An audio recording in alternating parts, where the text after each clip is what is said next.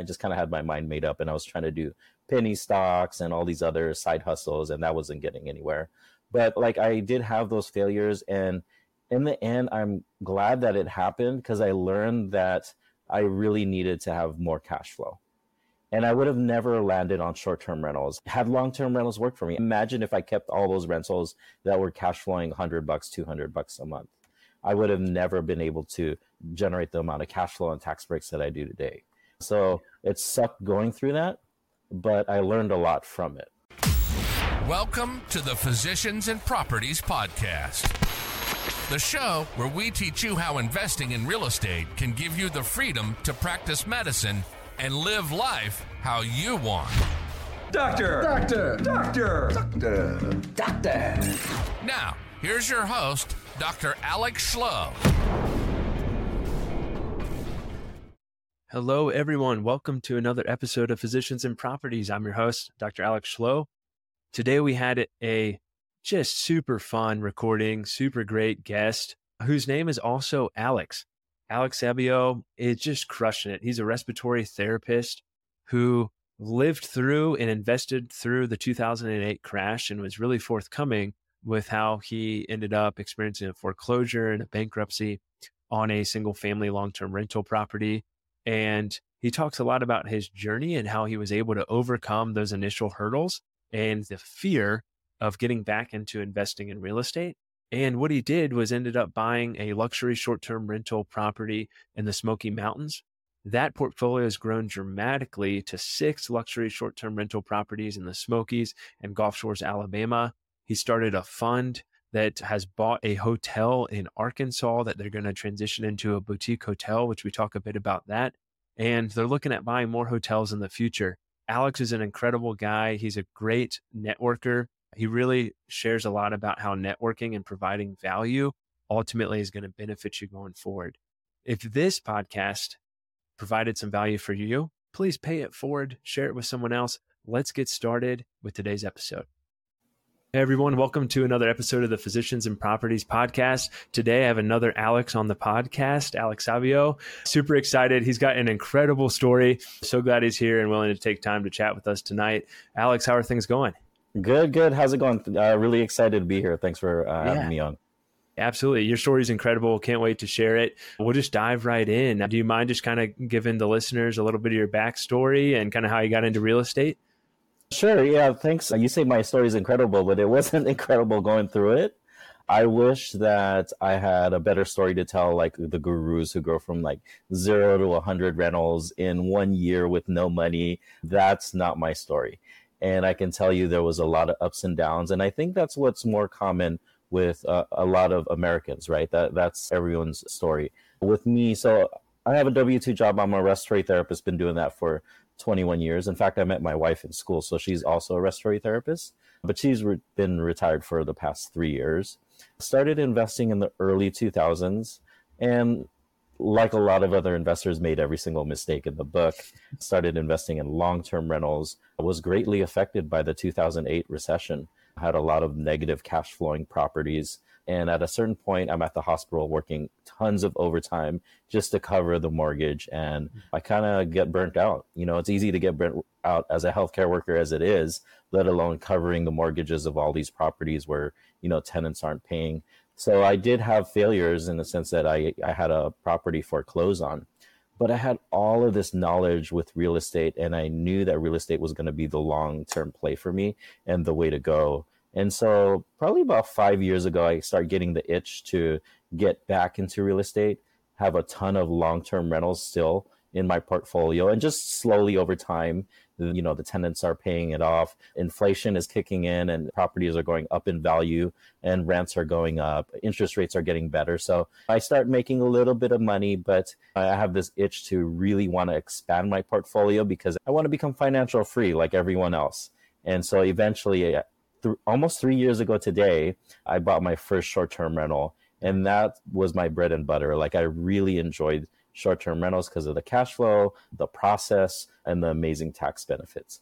So yeah, we've kind of rolled that into like a small portfolio. I don't believe you need a large portfolio to be financially free. I have 6 luxury short-term rentals, And I've snowballed that into a hotel now. Like a few months ago, we purchased our first hotel. That's awesome. Yeah, what an incredible story. You went through the valley, you came back up, climbed up the mountain. I think you're getting close to the peak, my friend, which is awesome. Thanks for sharing that. What was it like for you to make up your mind to get back into real estate? Or was there any hurdles that you had to jump through, or things in particular that you're like, hey, I learned this and now I know to focus on that, if that makes sense? Well, I had a bankruptcy and I had this mindset that I couldn't invest until X amount of years after you clear bankruptcy, which is BS. I wish I would have knew that just as long as I found the deal. And because of that, I missed out on so many deals. Like 2013 was probably the best time to buy real estate. The second time is now, but there was so many deals, but I was like, I just kind of had my mind made up and I was trying to do penny stocks and all these other side hustles, and that wasn't getting anywhere. But like I did have those failures, and in the end, I'm glad that it happened because I learned that I really needed to have more cash flow. And I would have never landed on short-term rentals had long-term rentals worked for me. Imagine if I kept all those rentals that were cash flowing $100, $200 a month. I would have never been able to generate the amount of cash flow and tax breaks that I do today. So it sucked going through that, but I learned a lot from it. Sure. Cash flow is definitely a good defensive thing to have and super protective of the asset. So yeah, glad to hear that you learned that. Why short-term rentals then? Other than, of course, the cash flow is a lot better, but why short-term rentals? I think a lot of this, I always say the harder you work, the luckier you get. And to be honest with you, I was just working my butt off and it kind of landed on my lap. I was working so much overtime, like a lot of healthcare workers, doing doubles, staying over, picking up the holidays, just to try to get back ahead. And at the same time, around 2016, somewhere around there was all of these politics on TV, and I was glued to it. And they're like, hey, this politician's paying zero in taxes. And I wasn't upset. I was like, well, how do I pay zero in taxes? Like, what do I have to do? And so I wound up hiring a CPA, and she kind of guided me, and she kind of threw this nugget like, you know what, you should really consider short-term rentals, because at the time we're trying to qualify for real estate professional status. And she's like, look, short-term rentals, they're a lot more work. So you could qualify more time and you'll get an amazing tax break. And so that kind of stuck in the back of my mind. And then COVID hit and real estate investing just became difficult. And at that time, I just said, you know what, I'm just going to network with a bunch of people, as many people as possible. And I remember this one investor, she said, you know what, I'm generating about $24,000 a month profit on 3 short-term rentals. And I'm like, oh my gosh, what is that? Like, tell me more, but what's your profit like after $24,000, after mortgage, fees? And she goes, no, you idiot, that's my profit. You're not listening to me. $24,000 a month. And I'm thinking, well, that's my financial freedom number. Maybe I need to look more into this. So that's really what it was. The harder I worked, just reaching out there, talking to as many investors as possible. I probably talked to 500 different investors before I landed on her. And then she got me intrigued. And then I kind of went down this rabbit hole, like, where's the best short-term rental market? Is it worth it? I remember reading an article where one person said, I sold all my long-term rentals and bought short-terms. I said, what an idiot. That's a stupid move. And lo and behold, I wound up doing the same exact thing like a year and a half later. So, yeah, well, it worked out for you, it sounds like. Going back, so for folks who don't know what real estate professional status is, do you mind just kind of sharing a little bit about that and why it's such a huge benefit? Sure. So remember, not a CPA, did have a lot of failures. So I'm probably not the best person to listen to, but I'll give you my understanding with it. The reason why you want real estate professional status is because there's some amazing tax benefits there, especially physicians, right? Mm-hmm. Physicians, if you have like a significant other who can hit real estate professional status, you can start using some of the losses from your real estate to help offset your W-2 income. So what we were trying to do was have about 750 real estate hours or material participation hours. So for my wife, so that way, when we had losses from our real estate, and that's usually through depreciation and other tax benefits, right? Then we can use those losses to help offset my W-2 income. So let's say I'm a restorative therapist who makes, I don't know, $150,000 a year, and I have $150,000 in tax write-offs. I can use that to help offset my W-2 income. So that's kind of the general explanation that I give people. There's a little bit more to it, but that's a pretty basic explanation. Yeah, it's a great explanation. It's got to be your primary job. You got to work in that more than any other, which is what makes it hard for physicians, respiratory therapists, medical professionals.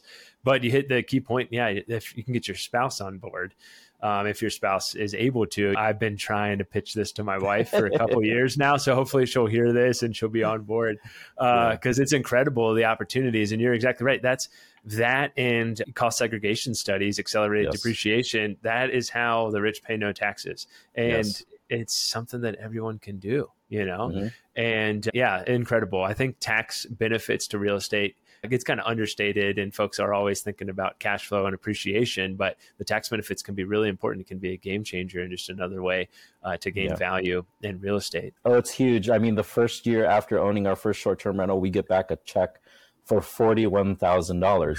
That's more than what most Americans take home, right? And here I am with a check. And so what do I do with it? I'm like, well, I got to get more properties. And so I didn't spend the money. So I wound up buying more properties that gave me more cash flow, that gave me more tax benefits. So you wind up falling into this loophole where you do have to buy more properties because you don't want to pay taxes. Yeah, exactly right. Also not a CPA, but this works really well with short-term rentals, cost segregation studies. We're doing it right now on one of ours as well. And yeah, it's exactly right. I know people who are buying one short-term rental every year for that same reason. So they can do that cost segregation study and write off on their taxes.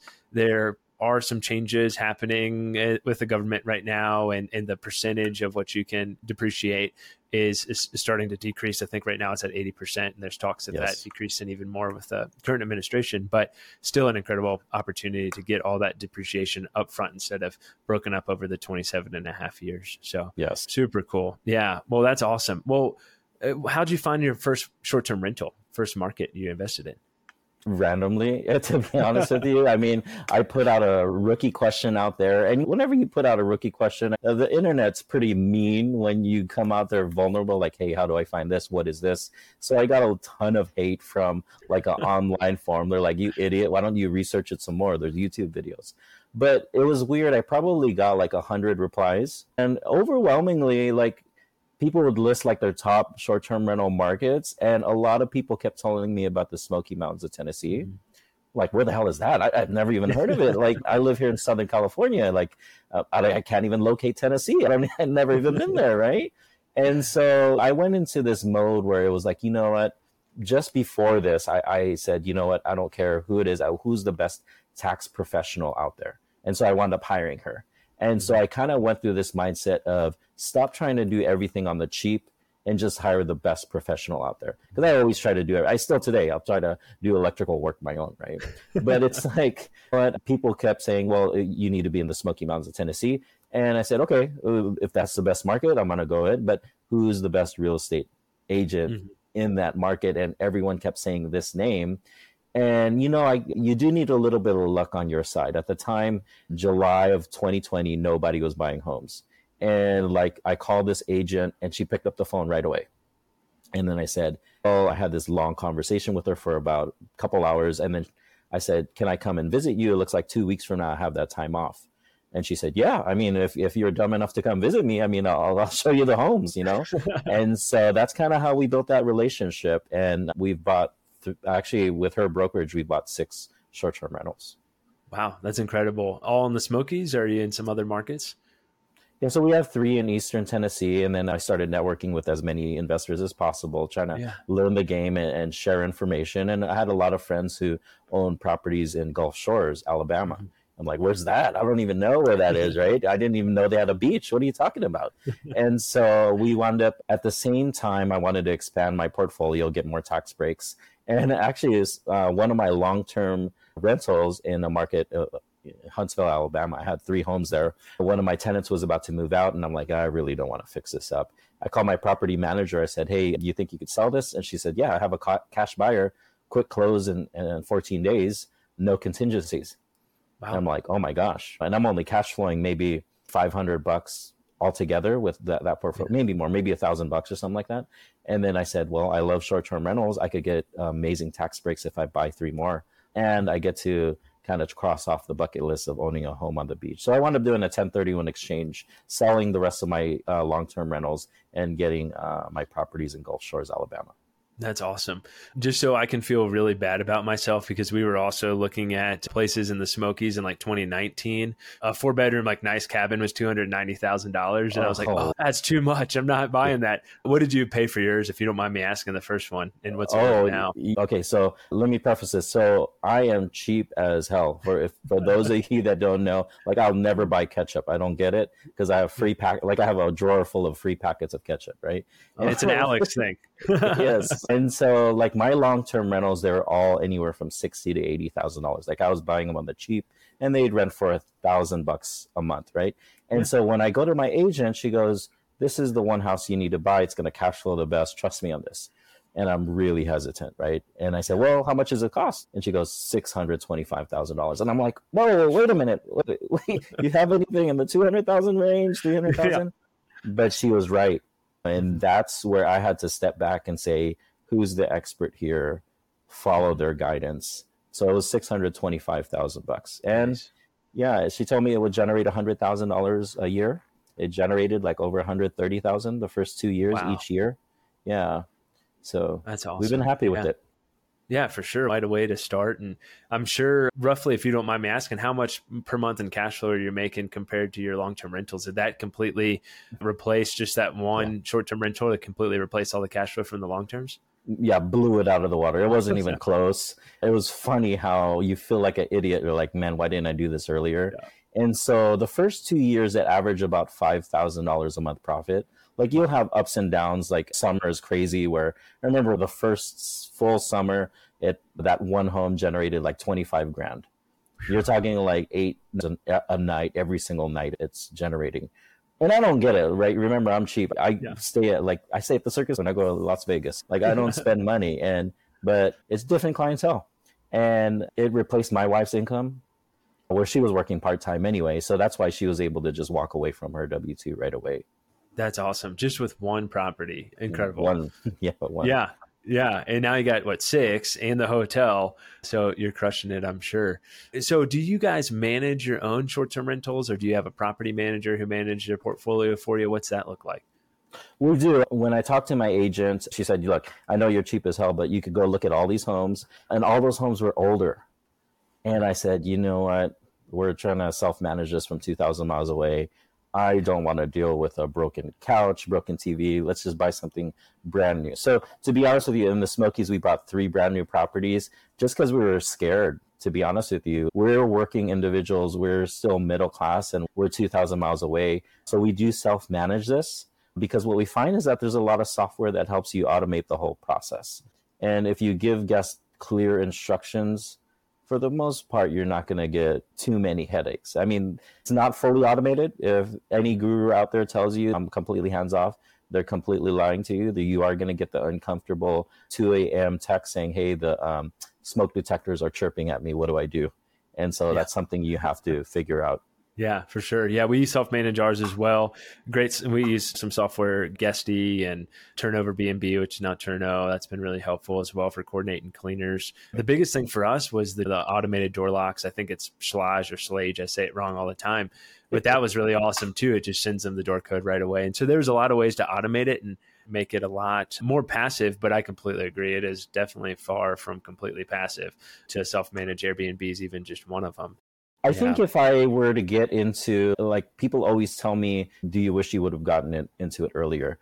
To be honest with you, I don't know if technology was there yet, like 10 years ago, to where I would have felt comfortable. Like, imagine leaving keys somewhere and then not having yes, we do put cameras in all of our properties, but initially to get over that fear of self-managing, like we have the cameras to where we could look in, the thermostat. Initially, like I would see guests like keeping the door open, and I would go in there and I would turn the stupid like AC down or whatever it is, you know, because I'm like, you're letting it go. But that's just the mindset I had initially, and technology helped me get over a lot of that fear.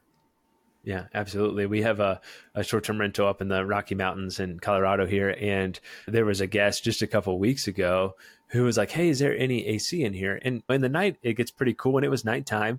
And so sure enough, he was leaving the door open because he had a rip-roaring fire in the fireplace, I imagine. Yeah. And that's why it was so hot in there. And so it's funny what people would do in these homes that aren't theirs. You probably have some good stories, or maybe not good stories, of guests that have stayed there. What's one that sticks out in your mind of like a terrible guest experience? Yeah, like overwhelmingly, people are good just in general, right? I think overwhelmingly, you're not going to have that issue. And I would say about 98% of the people will be genuine good people, but you will have that, like every month we'll have one bad guest because just with the amount of guests that we have to deal with. But we had a brand new pool cabin. This is a 4-bedroom, 4.5 bath, 3 levels. The downstairs has an indoor pool. We're excited because we're like, oh man, the indoor pools here in the Smokies bring in so much revenue. And someone rented it out and they poured bubble bath in the pool. Right. And we're like, what the heck's going on? Our cleaner shows up and there's this foam just kind of like, almost like imagine a rave or something where some type of party where there's foam just sticking out. And they're like, there's no way we could clean this. And it's a back-to-back, meaning there's a guest checking out. They checked out at 10 a.m. and there's someone coming in at 4 p.m. And there's no way they're going to clean it. And it's peak season. This next guest is coming in and he's paying me $900. And whenever you have something break in your short-term rental, right, what do people say? Well, this is the reason why I rented this and it's not working. Yeah. They're always, it could be the blender. Like, hey, the blender is broken. This whole reason why we rented this because of the blender and I want a refund. And so we like to get ahead of it and put ourselves in the guest shoes, and we wound up refunding him. I think we refunded him like $1,500 or something like that. And he still gave us a 5-star review. And so we actually had to drain the pool, clean it, and then refill the pool, and then paying the pool cleaners to do all that. So I think if I were to pick any business, and if you told me that you would win 90% of the time, I would say, oh my gosh, sign me up, right? Even if I built a product like the latest phone and call it the A phone or something crazy, you'll probably have some returns or where the product is defective and times where you'll have to shell out money. But for the most part, I don't think I've ever had to give a full refund. I've given a lot of partial refunds because it's our fault or whatever, like, or things break. But yeah, we do win most of the time. And the horror stories are far and few between. That's good. Yeah, similar in our experience as well. And I found that it's just been a better experience overall, just giving them a partial refund up front. Hey, even if it's something silly or even if it's kind of ridiculous, there's been some times we've offered partial refunds for the blender, not really, but something to that degree. And it's just overall been better for us. And really, it's so important to have those 5-star reviews too. And so that's the hard part about short-term rentals, to be completely honest. And one thing that does frankly frustrate me about ours is that like you are kind of stuck with the 5-star reviews. Yes. And you need those 5-star reviews so bad to continue with your occupancy and continue getting plenty of guests in your home. And so that's something that can be a little frustrating. And I think, frankly, guests from time to time, that the 2% know how to work the system to get discounts and to get money back and yes, so forth. So that can be frustrating too. But I agree with you. Overall, the vast majority are fantastic guests. And it's been really fun to get to meet people and just have people stay at your place for their honeymoon and all kinds of other things, which is really cool to share those life experiences with them. Right. So that's awesome. Yeah. It kind of boosts your ego a little bit too, because they're like, this place is amazingly decorated. I'm like, man, I put that plant there. I got to design it on. So yeah, I mean, positive affirmations from the guests, overwhelming. I mean, it does make you feel good. Yeah. Why the luxury short-term rental space? Just the one better. It was the guidance from my realtor. Really, like I said, I probably would have, if it were me, I would have bought something for $50,000. But it was like, what? These are going to be your headaches, and these are going to be the guests that you deal with. If you go up in this price point and have this bed count, you can get it to where you have multiple families. And so that's really was, and not only that, as far as a big part of why I was getting into this was the tax benefits. Mm-hmm. And what we found was like, hey, if you go down in your purchase price, you might feel better, but you're not going to get that amazing tax return that you would have got. So my CPA kind of guided me, and she said, you know what? Yes, stick within this purchase price because this is how much tax write-offs you need. So awesome. Yeah. And after the first one, it kind of just gave us, that's what we need to do. It's working Yeah, out right. for sure. What do you think now makes a good Airbnb? Oh, that's difficult. Very good Yeah. question, right? Because I think back then, when I was purchasing different short-term rentals, I could have bought any one of those. I mean, I remember I had a list of 15 of them that we drove by, gave like, like maybe it'll work, maybe it won't. But to be honest with you, every single one of those would have worked, and they would have cash flowed. They would have given amazing tax benefits. But now when I look at the ones that are struggling, those are the ones that kind of left it alone. And so for me, I like new, modern. That's me, right? Mhm. And those are the guests that I'm targeting, and we're having a good time with that. What I can tell people is that those that don't reinvest into their business are going to struggle. And so what you need to do, and we haven't found the magic number yet, where it's like, hey, set aside 5% of your gross revenue and to pour it right back into your short-term rental. So if you're grossing $100,000, that might be $5,000 every single year to just continuously update it just a little bit. I mean, businesses don't do that. Like businesses all the time will reinvent themselves, have new logos and have new looks, Mhm. but you can't stay looking like the same business over and over and expect to compete. So you're going to have to always reinvest back into your business. Yeah, that's a great answer. Yeah, I think it's tough right now in the Airbnb space, and we've all heard of Airbnb bust and all that stuff. I think what you're doing, the luxury market is fantastic. It sounds like, and I know you have really well furnished homes and great locations and have your kind of target market picked out. And I think that's really helpful. Like you said, a lot of the folks that just took the cell phone pics of their house and didn't do anything with the furnishings and it looks like grandma's basement, those are the ones that are really struggling on Airbnb right now. What are your thoughts on the short-term rental market in the future? And kind of what about regulations? Does that scare you at all? Or what are your thoughts in regards to short-term rental regulations? Yeah, it scares me and excites me at the same time, which I don't know if that's possible. So, for example, I went to a market in Arizona, and Arizona is like wide open, where the state has a law saying that cities cannot ban short-term rentals, right? HOAs can, like there could be CCRs that ban them, but the states itself, like let's say Phoenix, Arizona, they cannot come down and say minimum 30 days, right? But the thing is, if it ever does, like we talked to the mayor in this city or have the interview with this mayor, he said that if there were ever to have that regulation, that the ones that have short-term rentals now would be grandfathered in. And so what that does is it creates like this unbalance of supply and demand where it's such a great area where people want to buy short-term rentals. And so if this is a 4-bedroom home that's a short-term rental that generates, let's say, $200,000 in gross revenue versus this home that is a primary residence that you can't short-term rental out. Well, I can't buy this home that's a primary residence and short-term rental it out. I have to buy the ones that are existing short-term rentals, which actually kind of drive up the appreciation for that home Right. in the future. It's kind of tricky because I don't want to plop $1 million down on a short-term rental and then all of a sudden I have to do a long-term rental and my numbers don't work. That's the scary part. But you just have to figure out the market, talk to as many investors in that area, and hopefully your realtor is very in tune with what's going on in the city. Perfect answer. Yeah, completely agree. Let's talk now, if you don't mind, kind of about the fun pivot and the hotel and kind of next steps for that. How did that all come to be? I have no idea, man. I guess like a lot of this stuff, Yeah. like the harder you work, the luckier you get. You kind of just start working, networking, adding value to people. And then all of a sudden you get to this place where things are kind of falling into your lap.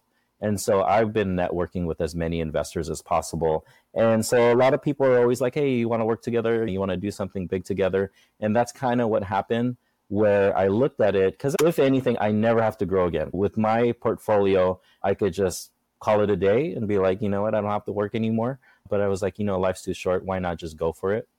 And then I found a couple investors who already purchased hotels. And I said, let's just see this through.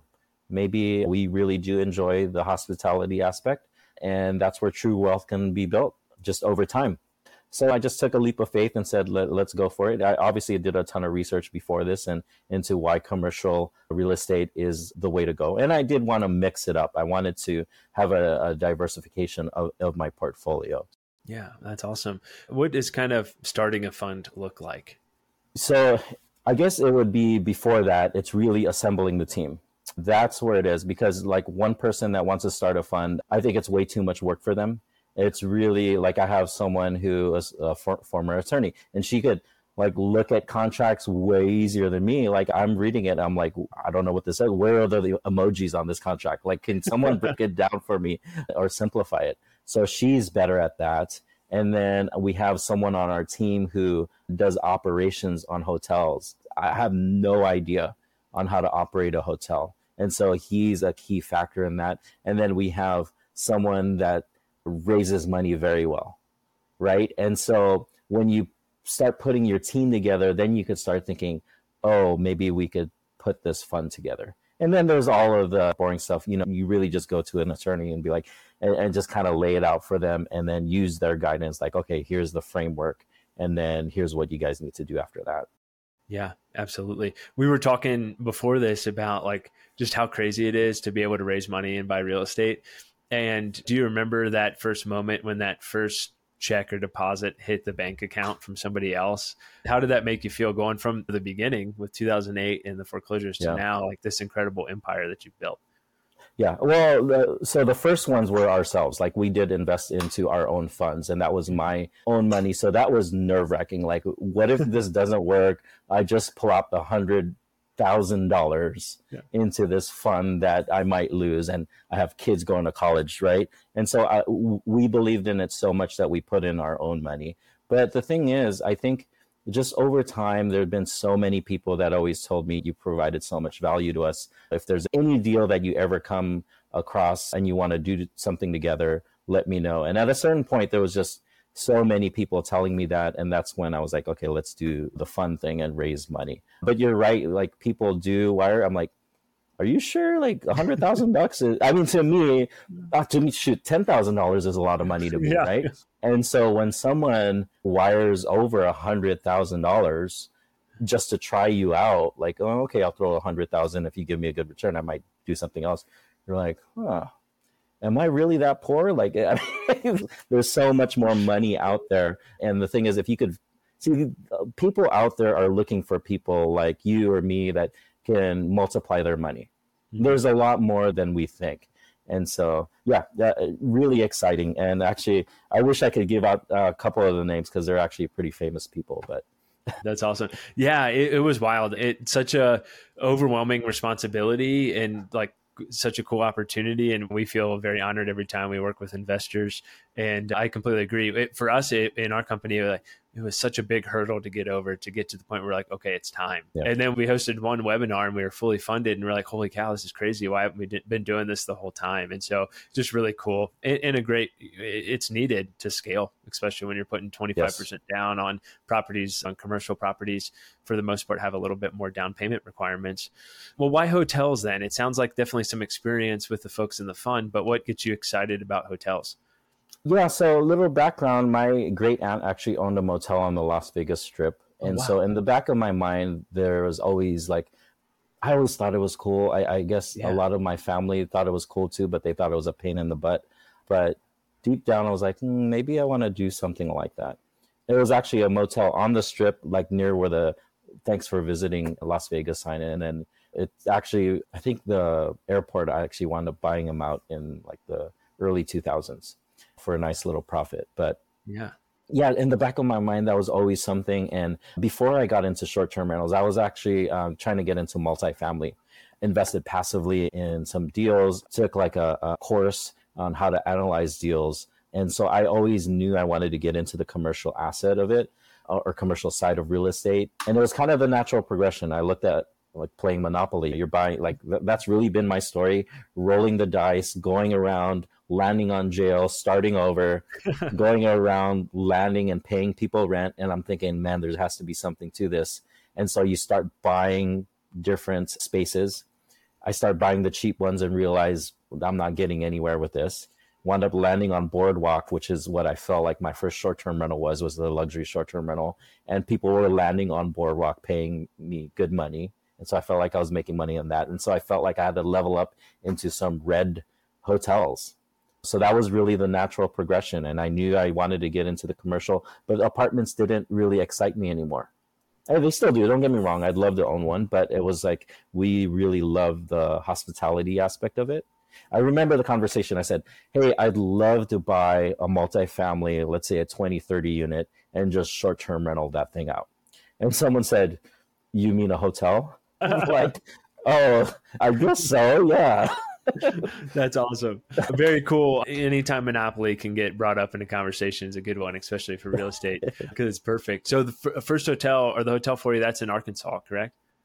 Northwest Arkansas, and don't ask me to find it on the map because it's kind of like how I bought all of these. I could locate it now, but because we've done extensive research. But yes, Northwest Arkansas, home of Walmart, amazing amount of money that's being poured into that region. That's why we were really excited about it. So that's cool. Are you guys self-managing the hotel?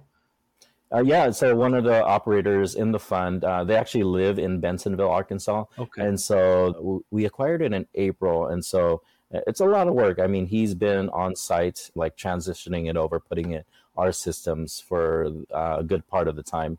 But yeah, he's managing everything, hiring, firing people, and putting in the systems in place. Eventually, because it's a Wyndham, and we have to stick with the Wyndham brand for 15 months until we transform it into a boutique hotel where we create our own name and redesign it. So that's going to be a whole nother beast there.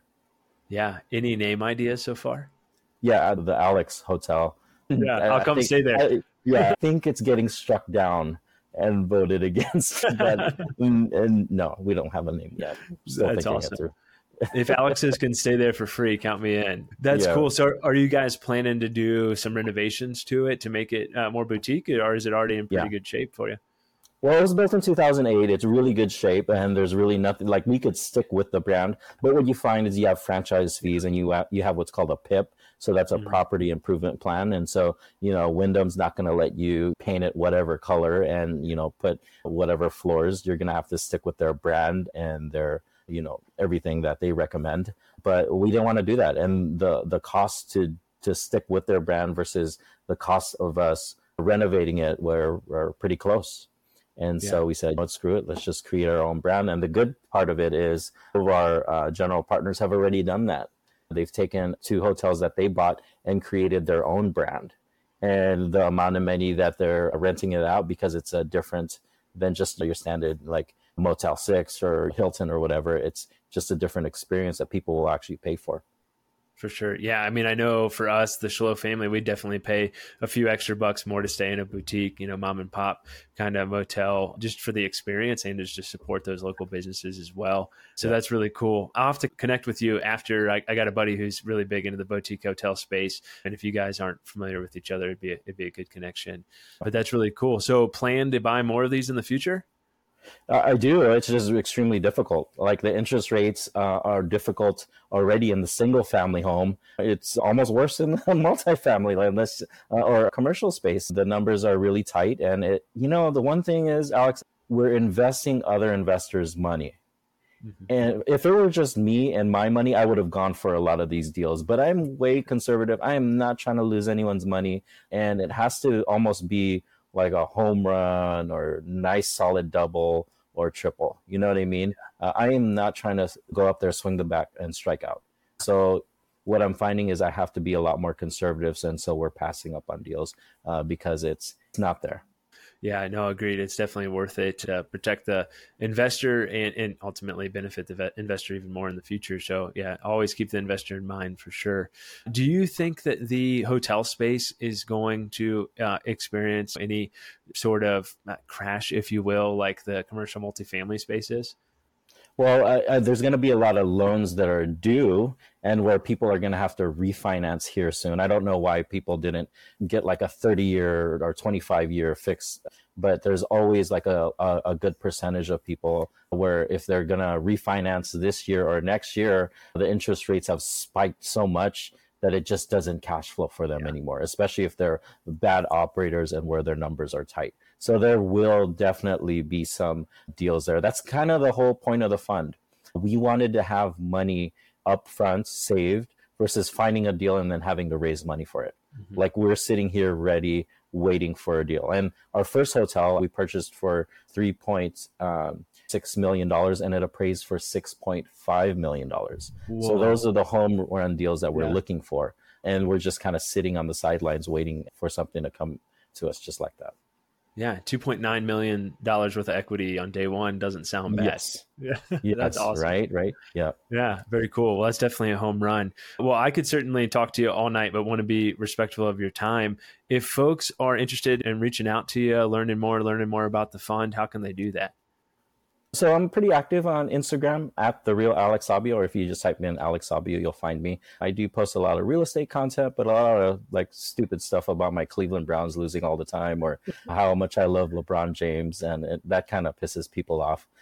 But also on Facebook, you can find me, Alex Sabio. I do have a Facebook group called Healthcare Professionals Investing in Real Estate, where I love helping other healthcare professionals get started or even kind of guide them along the way. Absolutely. Yeah, we'll be sure to put the links to that in the show notes. Speaking of the Cleveland Browns, I'm actually good friends with Wyatt Teller, who plays on the line for the Browns. We went to high school together, good buddies. Yeah, so I feel your pain because I root for the Browns for him, and it's been rough. So we'll see what happens this year. It's rough every year. I just kind of know it's like you embrace the suck, but you're going to have a bad day at work and you just kind of go through it. There's always hope. This is the best time of the year because every single year we think we're going to win the Super Bowl until 2 games in. And then Absolutely. We realize we're the Browns. Yeah. Well, that's one game more than the Washington Commanders or football team, whatever you want to call them. That's been my team. Yeah, it's just been a disappointment my whole life, to be honest. So we'll see with new ownership. But well, Alex, is there anything we didn't hit on that you'd like to touch base on? No, that's good. I mean, if anyone wants to get a hold of me, I love talking real estate. I love helping people out. If there's any way I could add value to people, just reach out anytime. I love talking. This has been awesome. I love talking with you. Love this conversation. We'll have to have you on again sometime when you get a couple more hotels. But with that, we'll go ahead and wrap things up. It's been Alex and Alex with another episode of the Physicians and Properties podcast, signing off. Hey, real quick, if you're still listening to this, I'm assuming you got value from it. So I need your help specifically. My 2-year vision with this podcast is to help 100,000 physicians learn how investing in real estate can give you the freedom to practice medicine and live life how you want. There are 2 main ways that a podcast grows. One is through ratings and reviews, and the other is word of mouth. If you can please leave me a 5-star rating and review on Apple Podcasts and Spotify, as well as send this to 1 to 2 friends that you think would get value from it, we can reach the physicians that we want to reach. Thanks in advance, and talk to you on the next episode. Please note that the information shared on this podcast is for informational purposes only. It should not be considered financial or medical advice. The views expressed on this podcast are those of the host and the guest and do not necessarily reflect the views of the Department of Defense or the United States Air Force.